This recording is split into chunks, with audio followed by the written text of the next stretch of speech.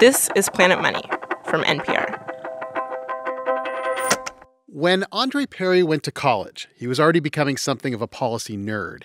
He wanted to study history and political science and spend time in the basement of the library reading official government reports from the 1960s. One of the first reports I read was the Moynihan Report. And for those who don't know, it was a significant report in the 60s that provided a state of Black America, so to speak. And this was something Andre knew a little bit about, seeing as he grew up in Black America. In fact, he grew up in the small, predominantly Black town of Wilkinsburg, Pennsylvania, surrounded on three sides by Pittsburgh. And the report was essentially about life in a town like that. It was written in 1965 by Daniel Patrick Moynihan. At the time, he was the Assistant Secretary of Labor, but he would go on to become this famous liberal senator from New York. The report was called The Negro Family, The Case for National Action. So the original goal of this report was to understand the roots of racial inequality and economic and sociological analysis. But when Andre read it, he thought, this conclusion seems very off. It set a horrible example of blaming poverty on Black women's marital behaviors and living arrangements. Moynihan argued that decades of segregation and oppression forced Black families into a matriarchal family structure, families headed by women. And for Moynihan, that was the problem right there. With women as the head of the family, the report argued that Black children would grow up into poverty and drugs and crime. So the solution he prescribed, it wasn't integrate the schools, in redlining, stuff like that. And it wasn't help Black families the way you've helped white families get out of poverty. Instead, the report said the country needs, quote, a new kind of national goal, the establishment of a stable Negro family structure.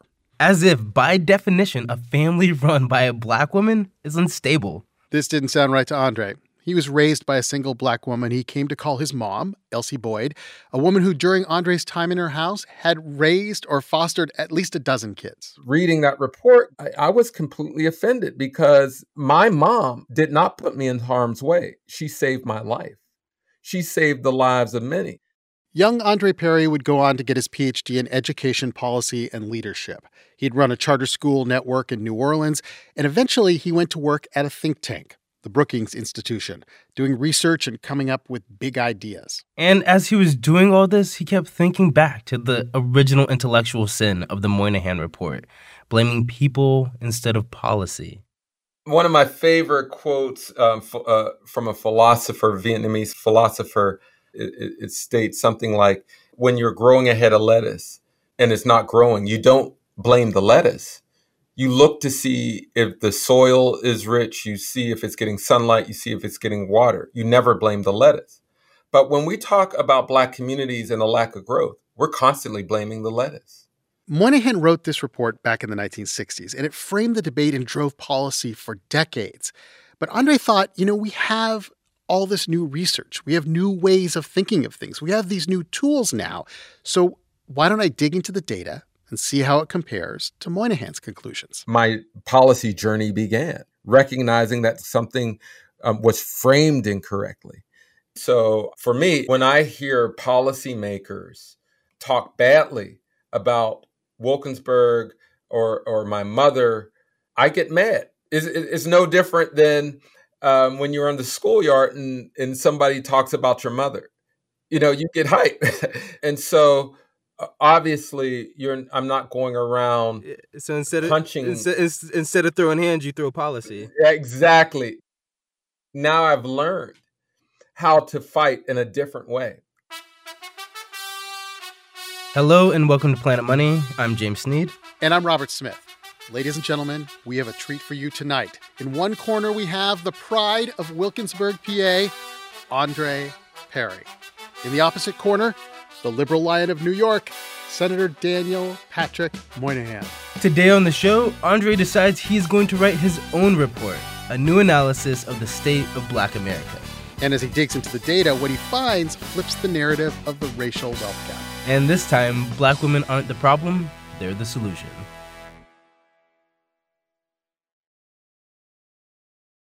With the unemployment rate at record highs right now, millions of Americans are without health insurance. This week on Throughline, how our healthcare became tied to our jobs. And how a temporary solution turned into an everlasting problem. Listen now to Throughline from NPR, where we go back in time to understand the present. Andre Perry decided that the best place to start a study of Black America was in Black majority cities, which makes sense. He had lived most of his life in places like that, D.C., New Orleans, and Wilkinsburg, Pennsylvania, where he grew up. Andre remembers being a teenager there, jogging down the main street of this tiny town. And at the time, I had no idea when Wilkinsburg turned into Pittsburgh. There was a Nabisco cookie factory right at the Pittsburgh border. So when I started to smell cookies, I knew I was in Pittsburgh. This was before most of the factories and the jobs left the area. Very different from when I started running it again 30-something years later as an adult. What had changed the most? Like, what were you missing? Yeah, well, one, there wasn't the bustle that it used to be. The stores, many of them boarded up. As you approach Pittsburgh, you no longer smell the cookies. You don't smell the vanilla wafers.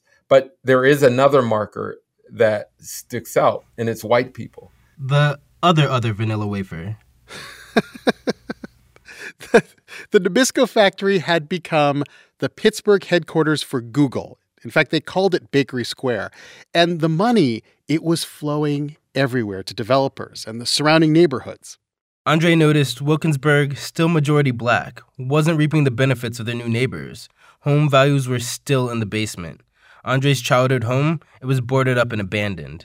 People are struggling in spite of seeing a major company within what used to be smelling distance of Nabisco. So when I go back, I go, why is that the case? At this point, Andre Perry is working at Brookings, the think tank. It is now essentially his job to answer questions like that. Why is this the case? Why are the same houses on different sides of a city border worth different amounts of money? So he started looking more closely at Black majority cities. He digs into the data: education, employment, economic development, transportation systems, housing. These are generally called assets. So I started saying, well, they're just not investing in assets that are proximate to Black people. In other words, if there's an asset like a house or a business that's owned or rented or run or even nearby Black people, it doesn't merit investment. But then I started going, I got to find a way to prove that. He starts with housing. Classic asset, lots of data. It's no secret that houses in Black neighborhoods are priced lower on average than houses in white neighborhoods. It's pretty obvious with the quick look at Zillow. But this disparity could be due to a whole litany of things. So Andre thought, I'm going to break this down and see if skin color is the real reason for price differences in real estate. He pulls a ton of data on neighborhoods where more than 50% of the population is Black, and then he compares it against extremely white neighborhoods. But he makes sure to compare identical houses. He controls for school district, neighborhood safety, walkability, socioeconomic status, all those fancy Zillow metrics you hear about. So we got apples to apples comparison. So we looked at middle-class homes versus middle-class homes. Same educational levels, same crime levels. And what we found pretty much astounds that homes in Black neighborhoods are underpriced, undervalued by 23%, and that's about $48,000 per home. Cumulatively, that's $156 billion in lost equity. $156 billion? $156 billion. Andre says there's a lot of reasons for this. Things like real estate agents steering clients away from those neighborhoods, or banks making loans harder to get for certain people. Right now, there's a lot of news on appraisals. There was a New York Times story that talked about a multiracial family changing out the Black pictures for white ones so that they could get a higher appraisal, in which they did. Now, in my research, that was all too common. What is absolutely clear, that home prices in Black neighborhoods should be higher. They should be higher. And it matters because housing's like the bedrock of wealth and savings in this country. If you have 23% less, compound that over a lifetime, there's no winning. It adds up. And this is when Andre Perry has his Moynihan moment. Obviously, the problem is not with Black families, but what if the problem is with the way the world values the things around Black families? The value of their houses, their assets, the things that Black people own or use. And he came up with a new name for this concept. Devalued assets. Devalued assets. These are assets in which should be priced higher, valued higher. But there is a purposeful suppression of that value. And so the reason why I say devalued, I want to put action on that. I want to show that there's a intentional lowering of value on assets that are proximate to Black people. I say it's because of policy. So when I say devalue assets, that's what I'm talking about. It sounds very cold and clinical. Was that by design? I hang out with a bunch of economists, so that probably rubbed off on me. But people get it. When I talk about this in areas where devaluation happens, there's always a grandmother that stands up and says, yeah, we know that, baby. You ain't teaching me nothing, baby. We've been known that. We can walk down the street and see that. And for me, I love that because it shows that Black people are right, that the ideas can be held up empirically. This was my experience too. And for me, when I first heard this term, it sounded exactly true. It sounded exactly right. And now that I've heard this term, I can't really think about the world in any other way. Devaluation. Andre starts to see it in everything. He does a very similar study on small businesses in Black neighborhoods versus small businesses in white neighborhoods. He uses the same research tricks he used in the housing study, controlling for location and rent and Yelp review rating. And he finds businesses in Black neighborhoods have lower revenue than equivalent businesses in white neighborhoods. Has anyone ever said that this is kind of a unified field theory of racism in society? Yeah. Some people think devaluation is much bigger than an economic term. It's a theory. It's a phenomenon that transcends discipline and sector. But what we found in home prices is largely a metaphor for what's going on in society as a whole. And what had gone on for all of Andre Perry's life. Take, for example, his father, Floyd Perry. Andre doesn't really remember meeting his father. He'd only ever heard stories about him, heard how much he looked like his father, and about how his father had fallen into drugs and ended up in a prison near Detroit. I can't remember the exact time I learned that he died in prison. It was one of those family secrets, so to speak. The one story I had to hang on was that he died breaking up a fight in prison.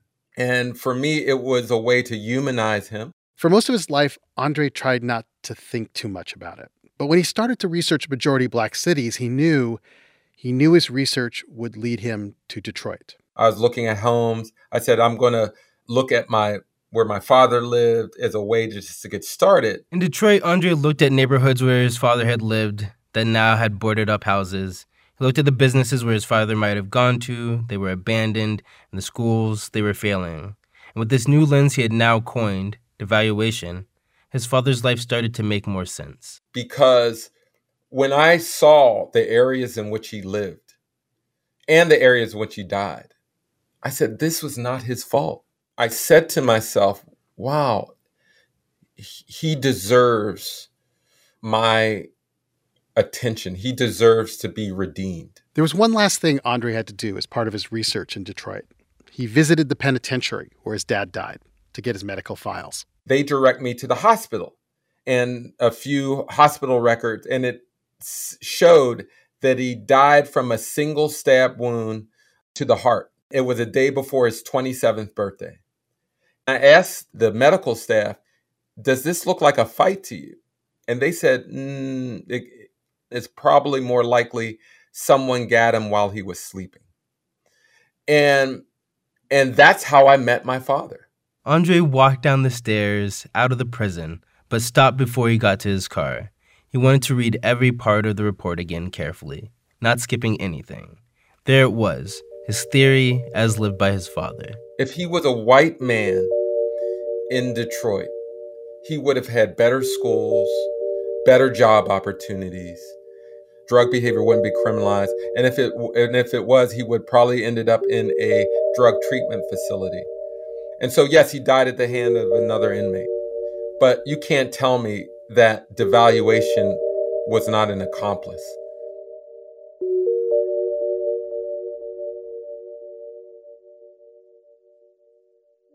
After the break, Andre Perry rewrites the Moynihan Report.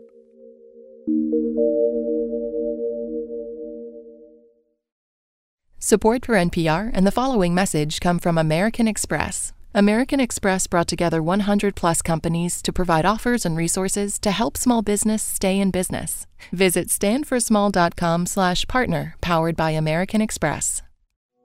Radio Ambulante is NPR's only Spanish-language podcast. Listen for stories you won't hear anywhere else, told by the voices that make Latin America come alive.